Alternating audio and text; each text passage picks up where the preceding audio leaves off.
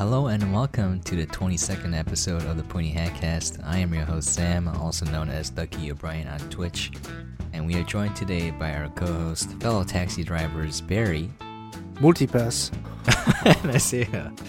What's up? Today's episode is on a movie about chicken being the best food, The Fifth Element. Our email is pointyhatcast@gmail.com. Please send us any questions or comments, as well as any requests for movies for us to watch.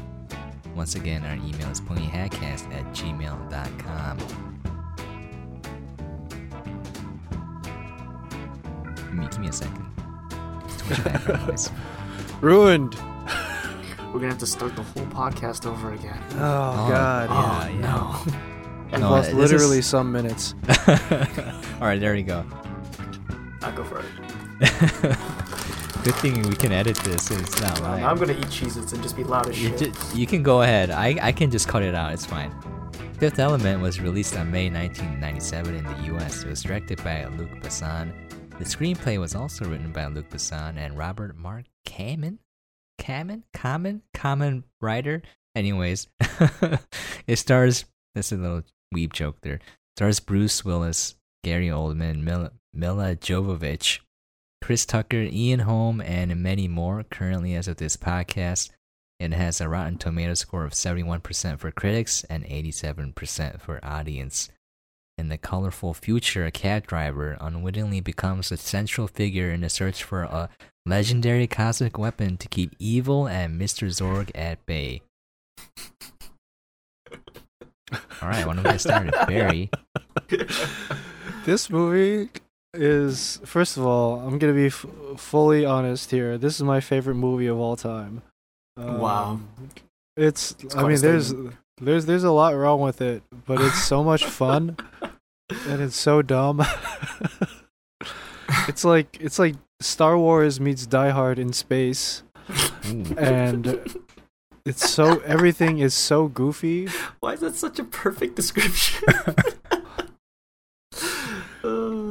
It's like just this wonderful, like almost literally a space opera, and everything is like just dialed up, like the color saturation, all the outfits and costumes, the performances, everything is pushed to like the brink of ridiculousness. Everyone except Bruce Willis. and that's probably why the movie works, is that he acts as like that anchoring reality point to allow the viewer to laugh at everything in this future. And this film, Luc Besson had basically been writing this script, the screenplay, since he was like 16. Oh wow. And they started filming when he was like 37, 38 or something like that. So this is literally the work of a lifetime. Wow. It's That's like crazy. that.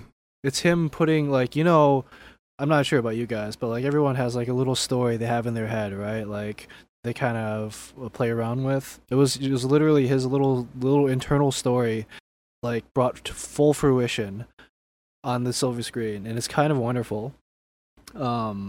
He brought in a lot of talent for this. So he brought in a couple comic artists, like Mobius and Gerard, I think they are, who notably did Valerian and the City of a Thousand Planets, which he directed later Isn't on. that a garbage film? Yeah, I mean, but it was a comic first, and he brought that comic artist with him for the visual style. Okay. And Mobius, I think, who did Heavy Metal. And if you've seen Heavy Metal, you'll understand a lot of the visual language of this film, because a lot of it is pulled from Heavy Metal. And then the costume designer is this French guy who was completely insane and insisted on manually inspecting every single extra for every single scene. Oh my god. Why? That'll take forever. Yeah, it did. So all those shots where there's like 2,000 extras running around, like God. he inspected every single one of them before filming, which is why everyone looks like incredible and ridiculous. Yeah. And also why there's so much detail in the background, you know? But yeah, I love this film. I love the goofy premise. I love the performances, as weird and goofy as they are. Chris Tucker is incredible. Mila Jovovich. with her weird, like, kind of half feral girl type thing going on is so much fun. And Gary Oldman, oh my god, Gary Oldman, what a master of the art. What a master of the art. Arguably his best performance. But yeah, what did you think, Isaiah? Yeah, so this was my first time watching this film, but I've actually seen like the first 5 minutes before. And the first 5 minutes, it's like, oh, this is Indiana Jones. Yeah. And then suddenly they're flying space cabs, and I was like, wait, what? I was so taken aback. Like, I had no context going into this film. I just have seen like memes and random pop culture references, but this movie is something else. It's like so funny and so strange at the same time. Yeah. I didn't expect myself to be as like engrossed in this film as I was. I was honestly expecting it to just be like, whatever. But it was such a weird film that I was like so intrigued, you know? It's like watching a car crash. It's like you just can't look away, right? It's like it's so devastating, so bad, but at the same time you're like, wow, but it's crazy. It's so bizarre. Yeah, it took me for a spin for sure. But man, this movie is just the story of plot convenience, one after the other. Oh, absolutely. Yeah. The ship was destroyed, but we have a bone that we can reconstruct into an entire human being. What? Did you notice that Bruce Willis and Gary Oldman never meet on screen? There's never the confrontation. They never confront each other. Yeah. Yeah. Why is that? Is it the Odin effect? No, it's because Luc Besson had a very clear vision for the film. They had a version of the script where they meet at the end, but he's like, yeah, in every film there's that scene at the end where the villain delivers their grandiose monologue, and then they confront each other and they fight. He's like, I don't want that. He just dies. Yeah, he just dies. The future needs to be fun and weird was his core prerogative for this movie, and I think he succeeded wildly. Yeah, you're right. Yeah. I didn't even notice. It was too natural. Just It flowed well. Like I didn't even notice that wasn't. The closest they get is on that cruise liner. They jump into an elevator, and Zorg jumps out of the elevator at the exact same time. Runs into them in the elevator. Yeah. That's it. Yes. That's all you get. The ultimate plot convenience. Or just the fact that like she falls into his cab, and he also somehow is a Marine and Navy SEAL and SEAL Team 6 and Special Ops, SS, MI6 all rolled into one. You know, space fighter. He's diehard. He's diehard, man. He's part of Trump's space force. Is it space force, right? Yeah. He's John McClane in space, dude. Yeah. John McClane in space. Yippee-ki-yay, dude. He didn't take off his shoes though and walk through glass. Oh, they should have done that. Oh my god, that would be perfect. But there were a lot of vents to crawl through. Yeah. So there's that. Yeah, I would say overall, I actually really enjoyed it, and it was so weird. Oh, this movie is so weird. And when you preface this film by saying, this is my favorite film of all time, the whole time I was like, why does Barry like this movie? I was like, wait, what? Why is this his favorite film of all time? And then I was reading reviews, and it was like a whole bunch of people just hating on this movie. And I was like, why? No, you can't hate this movie. Come on. You got no heart then. Yeah, but I enjoyed it. Weird blue tentacle girl and all. Oh, weird blue tentacled space diva. Yes. Whose design is roughly based on the alien from Aliens. And who has the magic rocks inside her body. Literally. What? What? How did she get that in? That woman is Luc Besson's wife, by the way. Oh, really? Huh. Yeah, the actress that they got to play the diva didn't show up So he's like, suit up. Waifu, it's time for you to shine. All right, wifey, you're gonna carry this film. Wait, did she sing too then, or was that like a No, dub? that is No. dubbed. That's They got definitely dubbed. Okay. They got an opera singer for that, and they handed her the score. She's like, "Are you fucking kidding me?" Is this a joke? Is this a Yeah, joke? they. I mean, obviously there are parts that are ADR, but she did most of it for real. Yeah, it seemed like most of it was real, and it was quite impressive. I was taken aback by that scene as well. Like you have this like roaring space adventure, and you stop the space opera for a literal space opera. You're like, okay, Yeah, all right. we're going to have a space opera in space. Yep. There's just so many ridiculous things that are going on all at the same time. But it's great. It was fun. It's a fun film. I agree with Definitely. that. It's a very fun film. What'd you think, Sam? Dude, when I was rewatching this, because I watched this a long time ago. Actually, I owned the Blu-ray at one point. I think I gave all my stuff away. Anyways, man, like, this movie is incredible in that there's so much satire written in almost every single scene, and it might fly over your head if you don't pay attention, because it's coming from an era where they love to make fun of stuff. Like, it was okay to make fun of things. Like, still love that scene where it's ad placement, but like everything's a Taco Bell. You know, like stuff like that, like Judge Dredd, like all the Sylvester Stallone movies, Total Recall, Arnold Schwarzenegger, like all these movies, they're just making fun of stuff, and there's so much that they're making fun of here it's incredible, and sometimes you miss it, but like the weapon scene where Zorg is selling his weapon to these aliens, and he's just listing everything that's on there. It's like replay, rocket launcher, arrowheads, both poison Flamethrower. and explosive. Yeah, very practical. I was like, no, it's not. Not when you're in space. Flamethrower, net launcher. That's when they lost me there, because I was like, It's great for Bro. when hippies break into your pool. exactly. Like, why do you need a net launcher and then an ice cube on top of that? It's kind of making fun of all these like weapons in movies and like how ridiculous they are, and they made it more ridiculous by sticking everything into one gun, you know?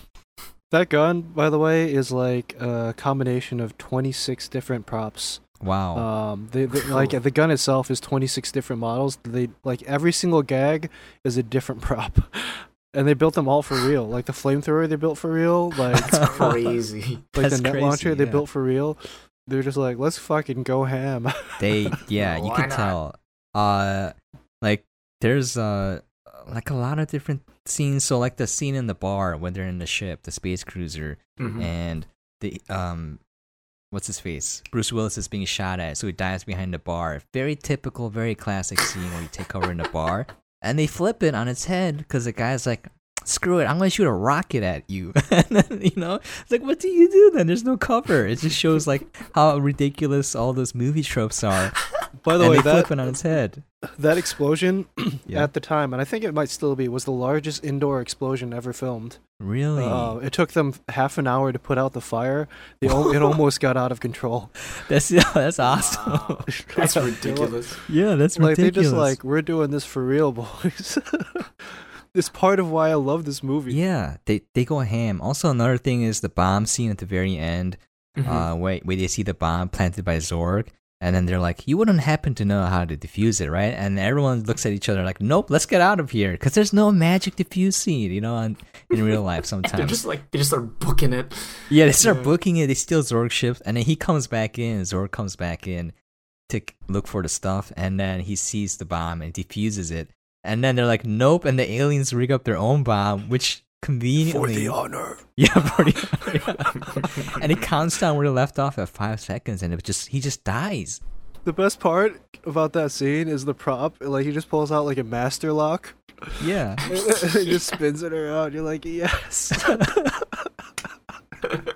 It's so dumb. It's so good. it's so good. Yeah, and like all these scenes that they just parody everything.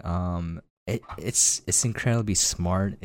They're having a lot of fun poking fun at other movie tropes and how ridiculous it is, and they show how ridiculous it is by exaggerating it to the max, like well done satire. Not only that, like Barry mentioned many times, like the attention to detail is astonishing. And now that you mentioned that the costume designer was insane and checked every extra, makes sense, because there's these scenes where they're talking in the very beginning in the spaceship, and there's these two random dudes like in these tubes just spinning around looking really dumb like periscopes. I don't know what they're doing, but it's like incredible. There's something happening all the time, and the attention to detail, the satire, this weird amalgamation of like amalgamation, what's the word? Anyway, Amalgamation. Yes, there we go. This weird combination, I'm just going to use that. This weird combination of old and new stuff it's incredible. Like in the costuming, it looks crazy. Like the police outfits, it's like weird, so weird. Everything's just weird. Even this combination. It just reminds me of RoboCop.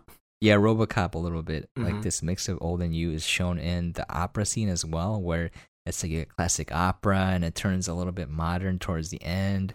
And like, not only that, all these scenes, a lot of them are layered, where it's like basically 3 different things happening and next to each other. So like the first example you see is where Chris Tucker is, I don't know what he's doing to the flight attendant, and Zorg is talking, and the plane's taking off, and it's like masterfully. He's giving her his ruby rod. Yeah, nice way to put it. That's their title now, podcast title. But yeah, it's like next to each other, and like the sound and all of it kind of melts together. There's another one where Lilu's fighting and a diva's singing, and the music is going on, and like everything just melts together very well, and I think it's masterfully done. That said, I think probably the weakest thing is the plot. Well, yeah, but that's not the point. The least important element. Chasing 4 space MacGuffins through. You're like, whatever. Space MacGuffin the movie. It doesn't matter. But yeah, like everything else is so well done. It's just taking me aback, because when I rewatched it, a lot more, you can notice a lot more things, and this movie is very dense. But yeah, like even the last line is making fun of action movies, even though it's kind of being an action movie where Chris Tucker's like, every 5 minutes it's a bomb or something. I'm leaving.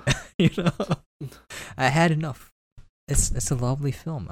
So you mentioned the police helmets earlier, and that's actually a direct homage to RoboCop. They even have that line, "Thank you for your cooperation." It's a direct callback to. Direct callback to RoboCop. There's a lot of references in this movie that are really easy to miss. All of the flying cars and cabs in that New York set, every single one of them has a little Easter egg on it. And all the license plates, I believe, have the frame New York, the fuck you state. Yeah. Oh, okay. There's tons of stuff. That whole set, by the way, is not digital. It's a miniature. It's like a 30-foot tall, 90-foot long miniature set Holy that they cow. built. Everything is done like it's incredible, the work that went into the film. It looks great. The first scene that they shot was that where he was getting lunch with Uncle from Jackie Chan Adventures. Really? Man, what's his name?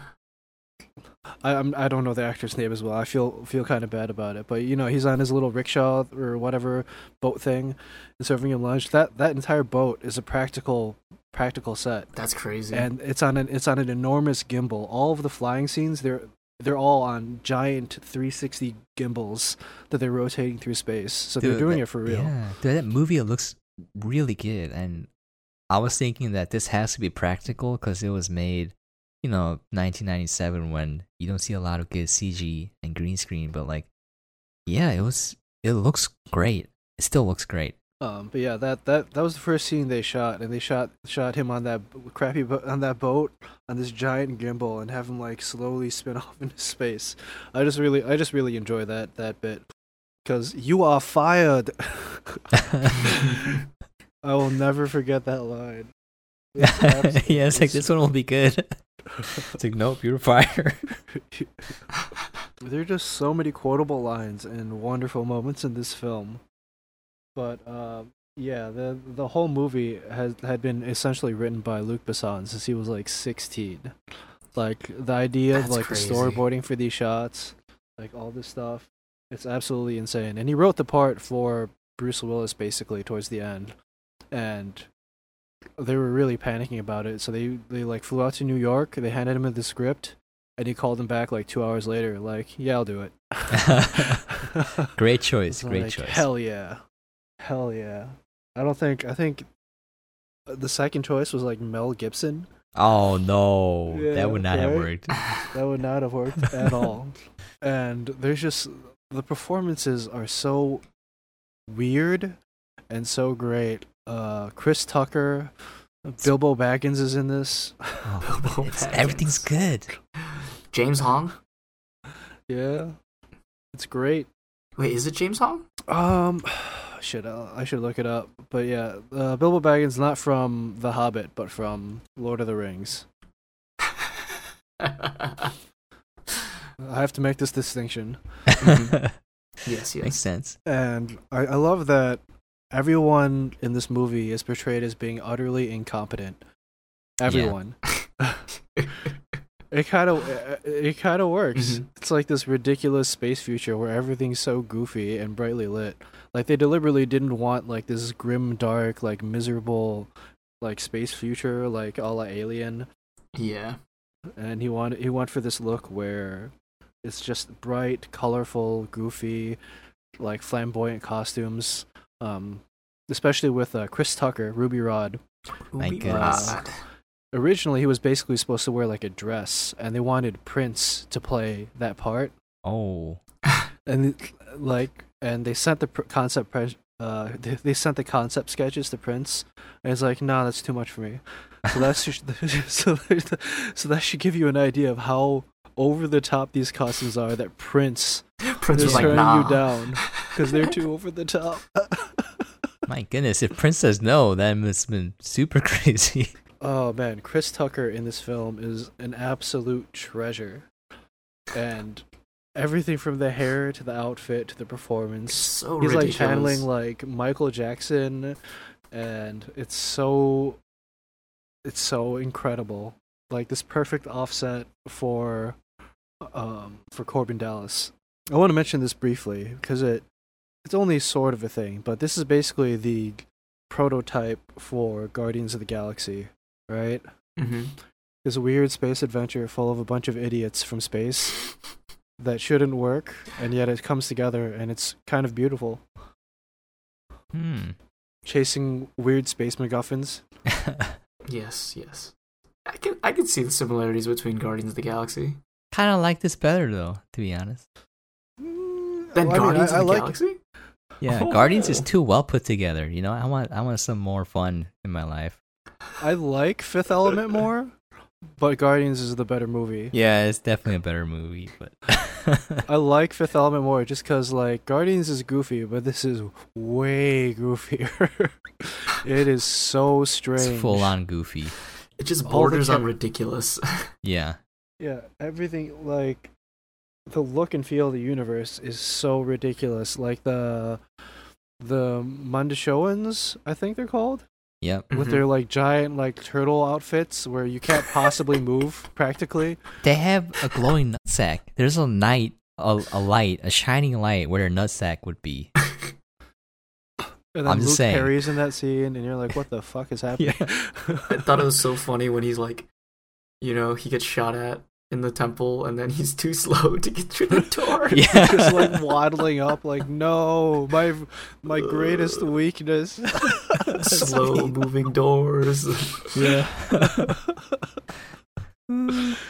It's so ridiculous.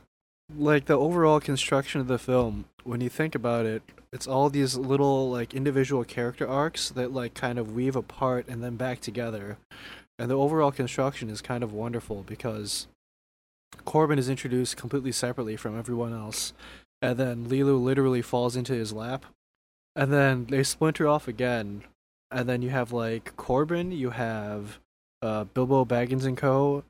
And you have the military, and then you have Zorg, and they all kind of weave back and forth. the only one who meets Zorg face to face is Bilbo Baggins. In fact, in that wonderful little scene where He starts choking. Yeah, he's trying to interrogate Bilbo about where the space MacGuffins are, and he's delivering this villainous monologue in this southern drawl. That was entirely Gary Oldman's choice, by the way. Really? Yeah, it wasn't written. The character was not written that way. But he's like, I feel like this guy's like a southern dandy, and Luc Besson's like, okay, all right, whatever you say. Gary Oldman only did this film because he owed Luc Besson, because Luc Besson had basically funded his last film, Gary Oldman's last film, and they had previously worked together on Leon the Professional. Wow. Oh, I didn't even think about that. Yeah. That's how they're connected. Was Leon? Yeah, there are a couple direct callbacks to that film as well. Like right after, when he meets the Mangalores, and he blows them up. Like that shot with the explosion in the background out of the tunnel, and he's smoking in front of it. That's straight out of The Professional. So there you have it. That's why Gary Oldman is in this film, because he owed Luc Besson. I don't think Gary Oldman hated this film. He hates it. Absolutely. This is one of the it. films that I love him for. He's like a super serious actor, and then he's like, he's it's like, you're making me do this garbage. Luc Besson's like, you fucking owe me. Do this. This is my fucking baby. You owe me. That's so funny. Yeah, we should definitely watch Darkest Hour. Okay. Because that is 3,000%. It's just miles away from this role. I didn't realize this was Gary Oldman for the longest time. Me Really? too. Yeah, me too. Yep. Because that hairstyle, though. Yeah, the hairstyle, that costume. He's got like the gimp leg and the accent. Because he's British, and you're like, oh my god, what is this? It's absolutely insane. Even Gary Oldman's performance is so cheesy and ham-fisted, and like in a deliberate, like lovingly crafted way. Yeah, it's a weird little elephant creature that he's just like holding in one scene. Yeah. Like The little snorkel cat. Sure, whatever you want to call it. Just like, what So is that? weird. It's so weird. It's just like when he's choking and pushing all the buttons, and He's just staring at him, yeah. little pudgy snorkel thing pops up. He's like, "What do you want from me?" It's so weird. So weird. This was originally written as a trilogy, actually. What? What? Luc Besson had 3 scripts, and they might still be out there somewhere, but he had 3 scripts written, and he kind of condensed them down into one movie. I don't think he wants to do any. Yeah, I don't think he wants to do any more. I'm not sure why. I'm sure he probably wants more success after Valerian in the City of a Thousand Planets. But yeah, I can't stress enough that this is basically like his lifelong project come to fruition on screen. Well, I just want to say it's probably one of my favorite movies as well. I wouldn't say my favorite, but like, It's absolutely it's up there. my favorite. Just the way everything comes together, you know. Yeah. I'm sorry, what were you gonna say? I was gonna bring up like that scene where Isaiah was saying like Bruce Willis happens to be like this military expert, right? Yeah. They actually make fun of that in that scene where the general dude comes in and it's like, you're the only one who's alive in your unit and who's qualified to handle all the weapons and ships needed for this mission. Mm-hmm. And he pulls out a list and it goes to the floor, right? You're just showing how ridiculous that concept is. Like, it's just like 200 items. Yeah, they do that so many times. It's just, or when he's like it's hiding awesome. people and he shoves them into the fridge and they all die. It's like, what the? Like everyone's played for laughs since everyone except Bruce Willis. Like they shoved the general in there, they shoved Lilu into the shower. Yeah. And Bilbo almost dies getting suffocated. It is great. It's yeah, and also like the ending scene where it's like, oh, love, right? I love you, right? I was like, all right, I hate when movies do that, but they actually built up to it from the get go. Where when Lilu falls into Bruce Willis's cab, he's just like totally smitten with her, right? So like they build up to it at least, but I just like, ugh. The fifth element is love, Sam. Come on. I know. Warm your cold black heart. It's love. It's love. The power of love, Sam. Power of love will defeat evil. The power of love. Oh, that's a great song, yeah. Speaking of that scene, like Corbin's apartment, I thought it was kind of a nice character introduction at the beginning of the film, because you get like that weird Indiana Jones-esque scene with Luke Perry, and you're like, okay, all right, it's kind of weird, but it establishes like the core conflict, and then it busts into future space black president man. Oh yeah, in his conference room. Yeah. And it was like the perfect casting choice for that character. He is so useless. It's incredible. He does literally nothing. He accomplishes literally nothing in the film. And it's so funny. Like, it's just making fun of like the whole bureaucratic process, you know? Yeah. They're just like the entire movie. He's just completely useless and fucks up again and again and again. Dude, and the military guys. Oh, sorry. The military guys in the beginning, they're like, "Yeah, we'll just nuke it." Yeah, she would first ask questions later. I'm like, America, USA, USA. It was so perfect. It's perfect, yeah. And like going along with that, I like how Zorg's right hand man is supposed to be a thug, right? But he looks and sounds very posh. You know, he has this British accent, and then he just dies too. He just gets blown up in a telephone booth. Yeah, I like how he just like dials this clearly prop like number pad. It's just like the buttons don't really do anything, and it just dials a magic number and it just explodes. That dialogue scene, by the way, is great. He's like, "I'm sorry, I messed up. Are you making fun of me?" Like just that delivery of that line. And coming back to that scene, it's where they're trying to board the cruise ship, and then you have again three different storylines that like come together at that one moment. Yeah, like the movie like folds apart and back together a lot of different times, and this is one of them where the Bangalores and Zorg's guys and Corbin and Bilbo and co. All come together and try to board this cruise ship. So it's Bilbo's underling, Frodo, I guess we'll call him. Frodo, okay. And Lilu, and they're like, "Hello, I'm Corbin Dallas. I won the Flossin's Paradise Gemini Croquette contest, and I would like to board the ship." And Lilu's just like, "Lilu Dallas Multipass." I cannot forget that. Multipass. Multipass. And then Corbin runs up and shoves him out of the way. And then Zorg's underling shows up. No, and then the Bangalores show up. And they're like, hello, I'm Corbin Dallas. Like, no. Yeah, no. And then Zorg's underling shows up, and then he gets kicked out as well. And then there are lots of little moments like this where the storylines kind of bunch together and then like spread back apart. They get back onto Floss's Paradise and immediately split apart again. Lila goes off, does her own thing. Corbin goes and meets a blue singer lady, and Ruby Rod, Ruby Rod, giving his ruby rod to as many girls as possible.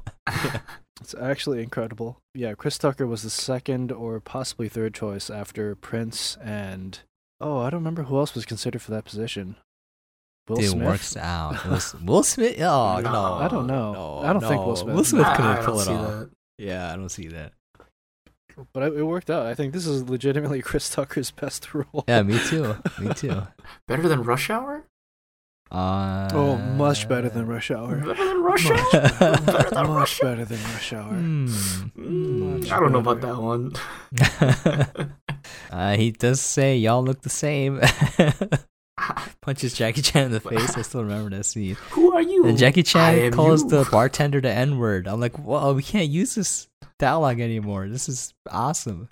Who are you? I am you.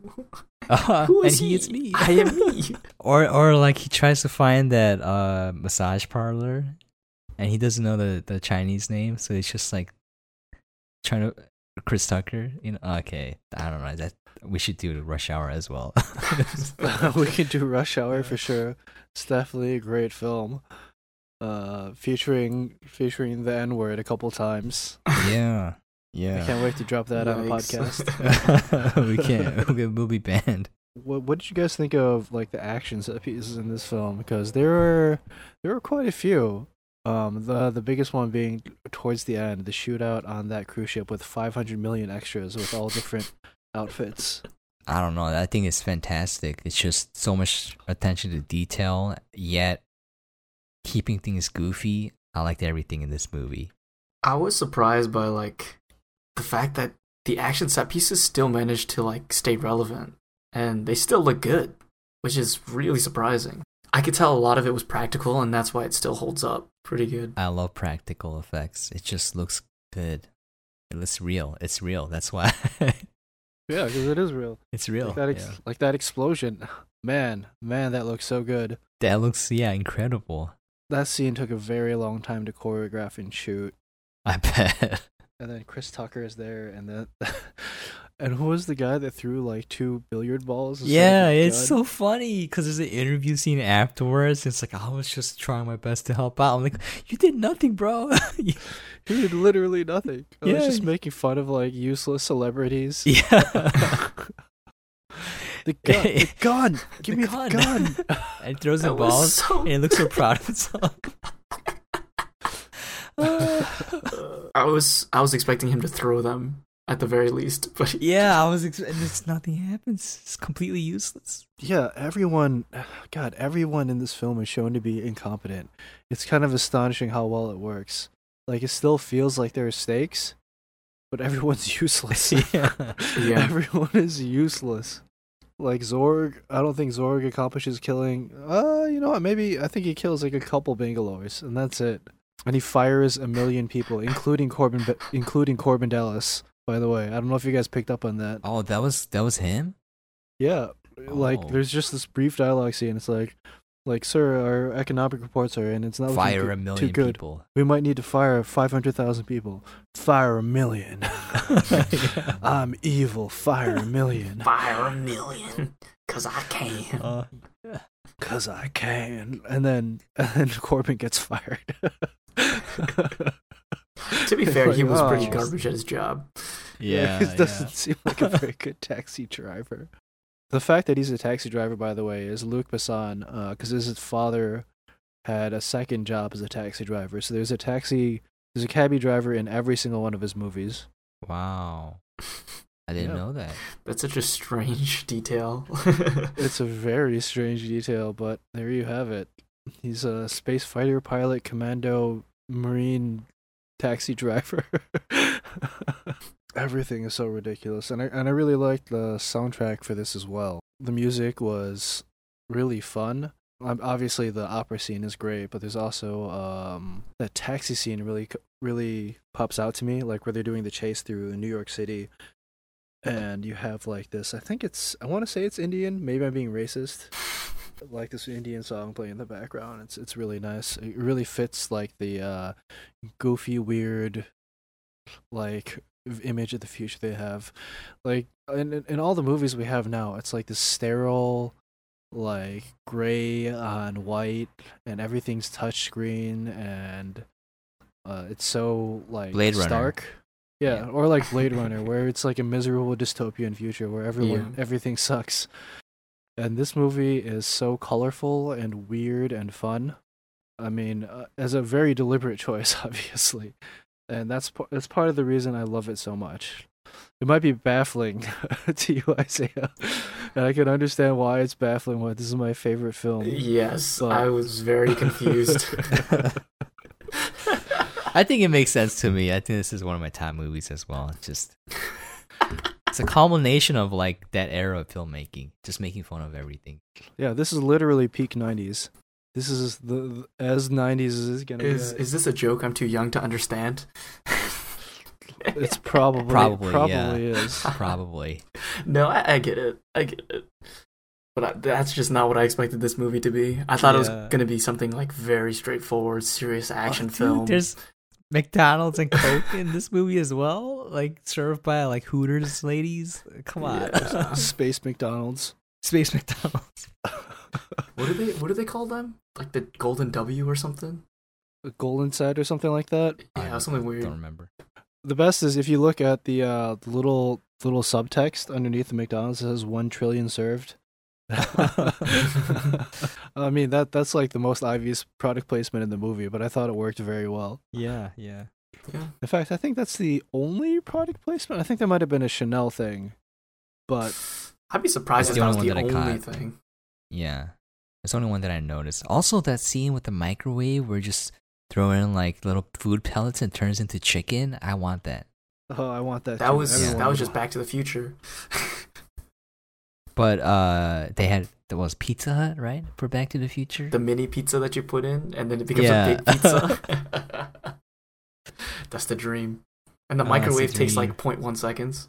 Yeah, just like immediate. Oh my god. Truly is the future. truly the future. Yeah, I don't know. I don't know that there's much more to say except that The priest scene when he's like, weddings are downstairs. Oh, yeah. And then all those dudes rock up and he's like, weddings are downstairs. Get downstairs and just looking at each other. Very funny. everything is every single scene is so weird, and it all comes together into this wonderful, ridiculous package that I just absolutely love. I can't All believe right, Gary Barry, Oldman all right. picked up this role. I don't think he had much of a can't believe choice. Yeah, I mean, he owed him. He's like, damn it, damn it. Oh my gosh! But yeah, A soul for a soul. Aziz Light. Aziz Light. Oh, there's so many lines you can quote from this movie. Yeah. He had the little clipboard, Aziz Light, like this, like counting it. like Yeah. the 26th time or something. But yeah, I guess. I mean, first of all, I have to establish I'm just a sucker for space operas in general. I can Thor forgive Ragnarok. all the dumb Yeah, for stuff Ragnarok. just for the sheer wonder and spectacle of the thing. And The Fifth Element is maximum space opera. Yeah, max to 11. To the 11s. Yeah. Spaceballs? Spaceballs. I feel like Spaceballs it doesn't go as hard as Fifth Element. Yeah, definitely not, but it's pretty funny. It's pretty funny. I think Fifth Element is actually goofier than Spaceballs. Yeah. If such a thing, it's goofier than an actual parody. That's- It's incredible. Strange to say, but it makes sense. This is to 11. But this one goes to 11. This Exactly. one goes to 11. Oh, should we do Spinal Tap? Spinal Tap? Yeah, We've been okay. making that reference so many times. I've never seen it. I've never seen it either. Oh my That's the only thing that I God. know. Oh, that scene and the part where they go through the metal detector and it starts beeping and it just pulls the cucumber out of his pants. Because, wants to make it look like he has a big dong. But it's a vegetable. They're so stupid. It wouldn't trigger the metal detector. Spinal Tap is a straight parody, though. It's a mockumentary, Of what? of rock and roll documentaries, Oh, the okay. behind the scenes music documentaries and stuff. Yeah. But that's the one scene. That's just the one line everyone pulls from the movie. But this one goes to It's 11. 11. But wouldn't it be the same if it went to 10, whereas 10 is the maximum? You just Yeah, made but it this one louder. goes to 11. They're just so stupid. All right, I guess there's not much more to say. I mean, we could go through scene by scene, Yeah, if you went through scene by scene, it would take Yeah. forever. all the ridiculousness, and this would be like a 3-hour long podcast. But I think that might be pushing it a little bit. As Yeah. much as I enjoy this film.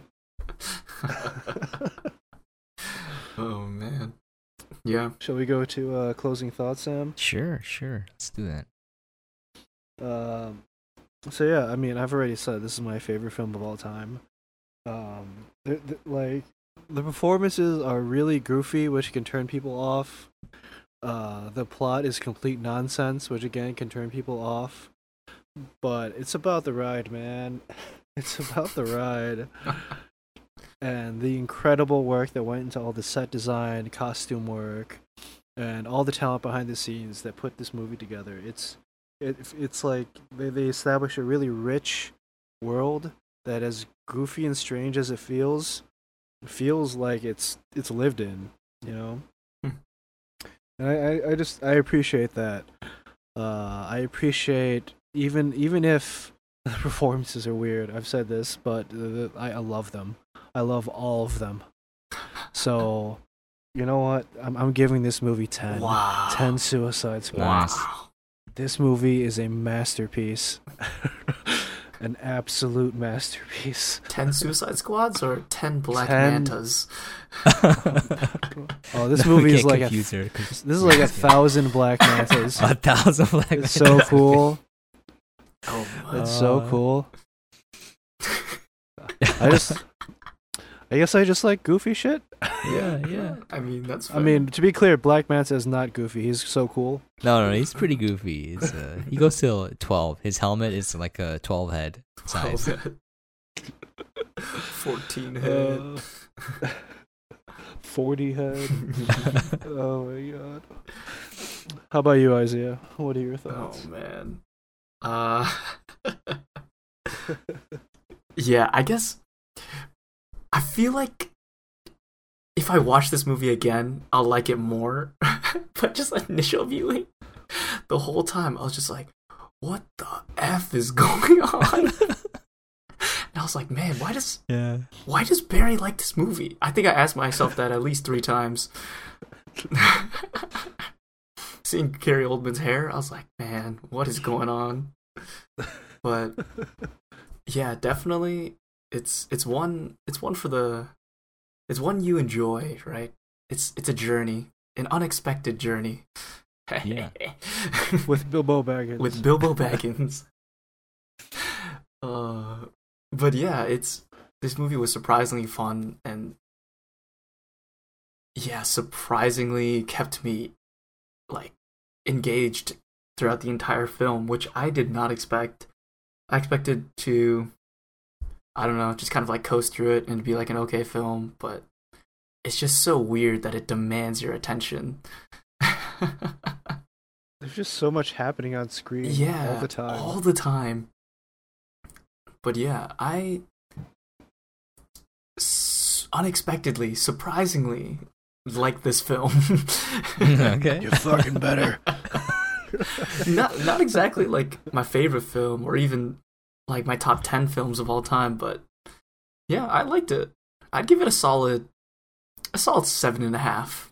Yeah. Okay. Like I think though, if I watched it again, it'd probably go up to like an 8. Yeah. 7.6. Yeah, it's gotta grow on me a little bit, you know. Yeah. I think I watch this movie every year around Christmas. Really? It's my Christmas movie. This is your Christmas movie? This is my Christmas movie. Die Hard is like my Christmas movie. Inglourious Bastards is my Christmas movie. Well, that's a weird one. Okay. Yeah, but what about you, Sam? Yeah, I think this movie is awesome. Obviously, like traditional elements like plot kind of fall apart, but that's not the point. It's a satire at heart, and I kind of missed it, but Barry hit it on the head where like it's masterful in that it can separate all these different story elements, these plot lines, and bring them back together. And then they have these layered scenes where 3 different things are happening at the same time, and the editing is spot on, and like the satire is through the roof, and I don't know, it's very smart. It's well done, and you see the dedication to like every attention to detail, basically. Yeah, absolutely. In every aspect. Yeah, I don't know. I think this is an amazing film.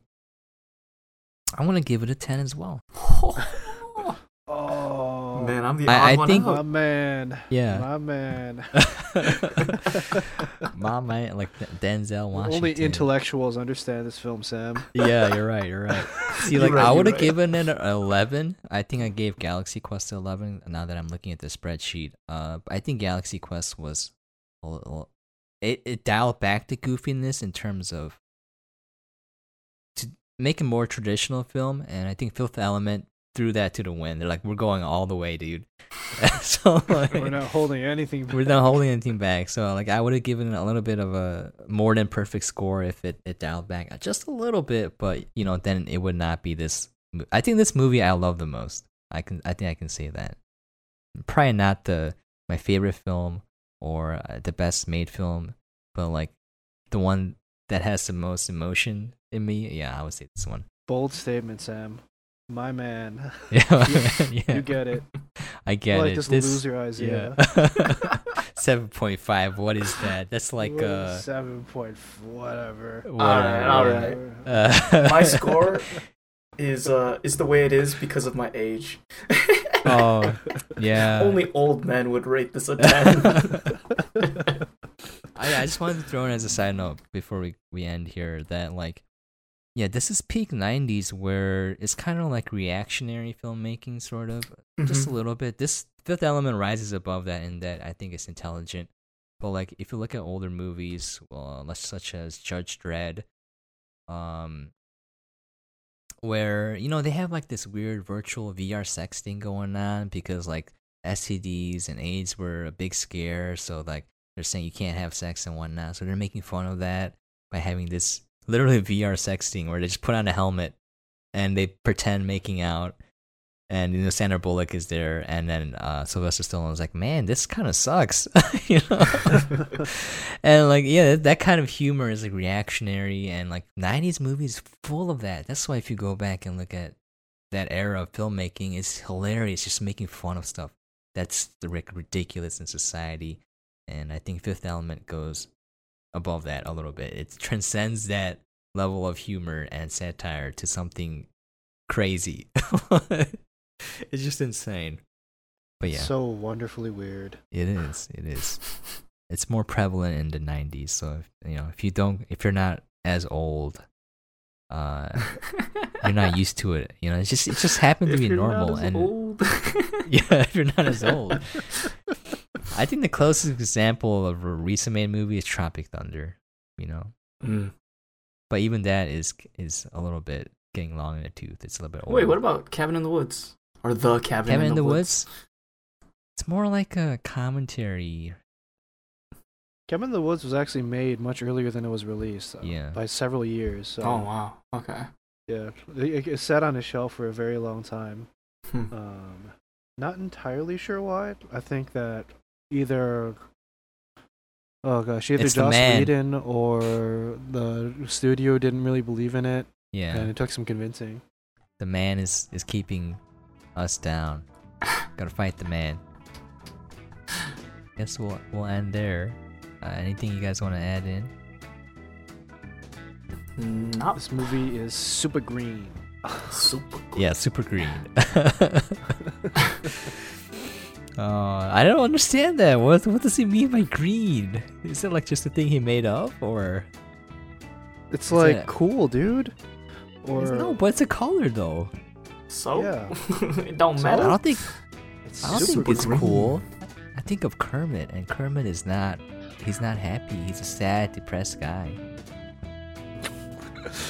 It's the song. It's lonely being green. No, okay, never mind. No, Sam.